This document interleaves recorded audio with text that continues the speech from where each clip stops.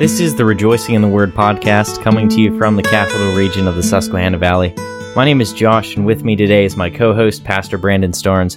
We want to welcome you here today as we go back to the book of Romans, chapter 1, and we look at the attributes of one that's rejoicing, specifically regarding their service and spirit. Yes, service and spirit, that is really a committed service. That is really a service that is striving for excellency in their life. Romans chapter 1 and verse 9, we read, "For God is my witness, whom I serve with my spirit in the gospel of his Son, that without ceasing I make mention of you always in my prayers." You see in this passage really a great genuineness of his service. I like that phrase there, God is my witness. God's bearing record, Paul says, of the following statements. He's saying, I serve with my spirit. God's my witness of that. God's my witness that without ceasing I make mention of you always in my prayers. Absolutely. You know, that word witness, it's used in John. It's used other places in Scripture too. But at John, he uses as he bore record. And also the word witness. This is something that God ascertains, or really that Paul ascertains that God sees as him as a faithful servant, one that is consistent and steadfast. It's inspired by God. These words are exactly true. And we know that they're in keeping in context of similar to what David said in the 139th Psalm. In the 139th Psalm, in the second verse, and speaking of what God knows about his servants, the Lord said of David, I know your downsettings. He said, the Lord knoweth my downsettings and my uprising. Thou understandeth my thoughts afar off. And he continues even in that very psalm. You know, that's a powerful thought whenever Paul says God is my witness, because I wonder what God would have to say about our spiritual lives. What would God have to say about my service or your service? What would God have to say about my prayer life or your prayer life? So it's a powerful thing that Paul's able to say here. A lot of service can be disingenuous. Really, it can. We can hide our motives. We can hide them from our colleagues, our children, our pastors, families, spouses, whatever it may be. But we're not able to do so to God. But Paul's whole goal in all of this, it wasn't just to please man, because we're going to look at later what would happen if it was, but rather it was directed upward. It was the reason Paul served was because he was serving the Lord Jesus Christ. That's right. Any service that we have, when we think of service, we always think of outward. We think of, in my case, I'm going to preach to the people. I'm going to minister to the people. But the reality, the better way to look at the biblical way is to recognize I have no service if I do not have service upward or Godward first. God is aware of my motives, my actions, my dedication, etc. This is that genuineness of service. God is the one that determines the genuineness of the service. And with that comes with a great depth of his service. Yes. He said, I serve in my spirit. In my spirit. Not a focus here on singularly just the body. Because we can do a lot of things of just going on with prestigiousness or whatever it might be. We can send that outward message as opposed to having the trueness of our spirit. Your spirit, my spirit, our attitudes, our minds, our heart.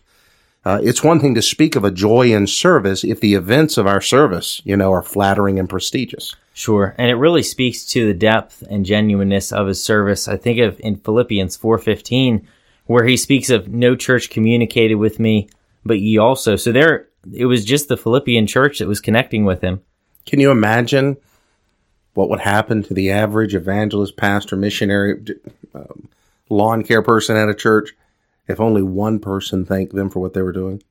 The temptation in your mind to pull away, to stop, to say I'm not important, to become bitter, etc. Or to even think I'm not having an impact. That's right. We often consider in this, here's one church at one time supported him, and at that part of the ministry, no one else did. But there are other verses in the scriptures that give some of the grave statements that he had, that give us an insight into the depth of his service. Imagine going through this time here. Paul was forgotten. His ministry and service was undervalued. At times, people were even harming and hindering him, and without a doubt, letting him down. Think about the stress, the struggle that could, if you weren't careful about where your service was directed. If it was directed outward, there's a lot of being let down. But in the midst of it all, Paul was so grounded in his service for the Lord and his genuineness to serving God that he still continued. In 2 Timothy chapter 4, one of those last portions of the epistles that he writes, Paul, through inspiration, says, "At my first answer, no man stood with me, but all men forsook me. I pray God that it might not be laid to their charge." Here he is. He's called before the Roman tribunal. He's going to give an account of the charges as a Roman citizen. And there's no one in the camp, as it were, applauding Paul. Even singing the praises of Paul, "God's going to deliver you. Paul, we appreciate your ministry." There's no one present. Well, people were even standing against him. Well, that's true. I mean, in that chapter, you have Demas that's forsaken him. You have Alexander that's done him much harm. When you consider all of this together, his was not, on the outward surface, an easy ministry. It took a depth of commitment in order for him to have a genuineness of service. I think many believers have been down a road of life where, especially in their service for the Lord, they become discouraged. Perhaps they want to quit. And these times are when we must remember that our primary focus is serving God, is serving the Lord. And as such, the service can't just be routine. It can't just be habitual. But it needs to flow out of a defined relationship and conforming our lives, our service to the Scriptures. Listen, the Scriptures are a preeminent thing.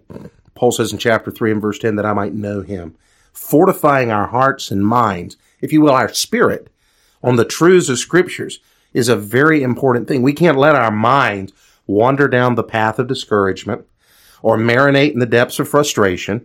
We serve the living God, and God never told us that his will and our expectations would be one and the same. After all, there's a biblical formula to be considered a disciple of Christ. Well, what's it say? To deny yourself, to take up your cross, and follow me. I don't know how many men have ever enjoyed taking up a cross. Terrible thing to consider. A burden, the weight, the heaviness of it, the awkwardness of it, the mistiming of the thing. You're never ready to do it. And even the destination. Absolutely. But that's why the Lord Jesus in Colossians said, set your affections on things above. Philippians chapter 4 says to think on those things true, lovely, honest, and just and pure. It's during those times that of difficulty when it rises, and when we talk about service, this is a common thing that we look at it and we begin to get frustrated. We begin to look and maybe begin to lie to ourselves. Hey, nobody's ever had it as bad as I've had it. This never happens to anyone else. And sometimes one thing that'll help us, the Word of God, a commitment to Scriptures and truth, but the reality is the experience of saints. You can read biographies or hymn histories or things. You'll find that there's believers that sometimes went far beyond what we could ever imagine.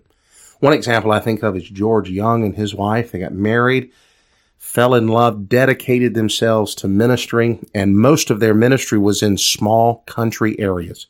He and his wife just simply followed God's leading. Often they lived in borrowed tents.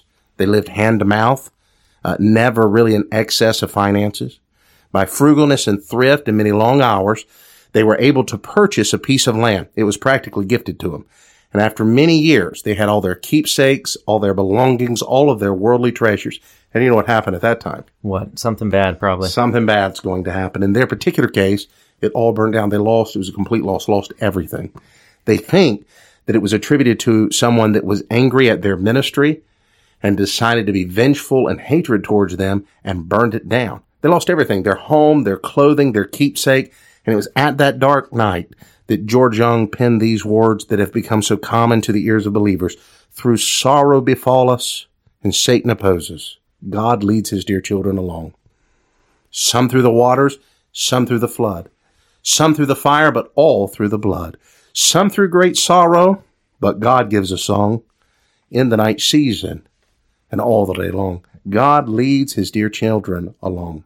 What a testimony. This is someone that had set in their spirit, their attitude, their mind, their heart for service to God. They had determined to follow God's leading even when expectations were failed.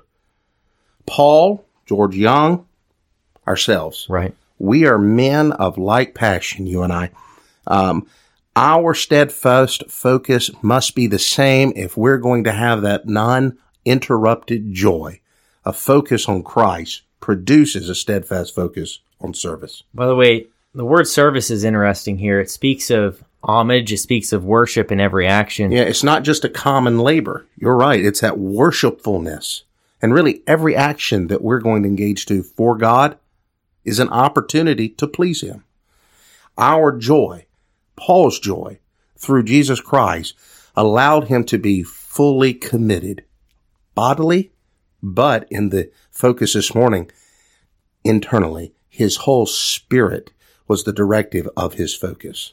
And another great testimony to Paul's service is that he continued. He just kept on continuing. We're told to continue about so many things in Scriptures. Pray without ceasing. Pray without ceasing. Give thanks always is the will of God. You know what? Without an uninterrupted joy, there's never going to be ceaseless prayer and ceaseless worship. I think about whenever prayer or our service slacks off, other things take its place. Bitterness. We don't live in a vacuum. Where you're not getting grand fruit, you're going to get the weeds of the flesh. Bitterness. Comparisons. How about anger and envy and jealousy? Absolutely. They're all present. It's an easy thing to look in a time of difficulty. We've moved our eyes off the focus of Jesus Christ and said, you know what? If only I was Him. If only I lucked out over here. And we realize that what God has for us, the depth of joy that can be derived, that God who loves us and cares for us has planted us somewhere to do His bidding. It becomes something that we have rejected, and instead all of these evil considerations of bitterness, envy, jealousy, that whole litany of things that we gave just a moment ago will soon take its place. And Paul did so much of his ministry in handcuffs, in prison. Oh, physically injured, in prison, beaten. He goes from Paul the aged to Paul the prisoner. Yet with all of that, he could still abide in a ceaseless prayer. And that was because of a ceaseless joy. His spirit was filled by the presence and thought of the Almighty God. That's what produced a joyful heart. Dear Christian, don't let your fellowship with God wane so that your service for and to Him seems so drab and frustrating. We seek to serve the God of heaven. We must secure our mind and heart with the word of life. Then our joy will bloom eternally. With that, let's close with our verse for the day. Philippians 2:16 says this, holding forth the word of life, that I may rejoice in the day of Christ, that I have not run in vain, neither labored in vain. May we too say that about ourselves as well, just as the Apostle Paul wrote that under the inspiration of the Lord. Until next time, we would challenge you to continue rejoicing in the word. Thank you for listening.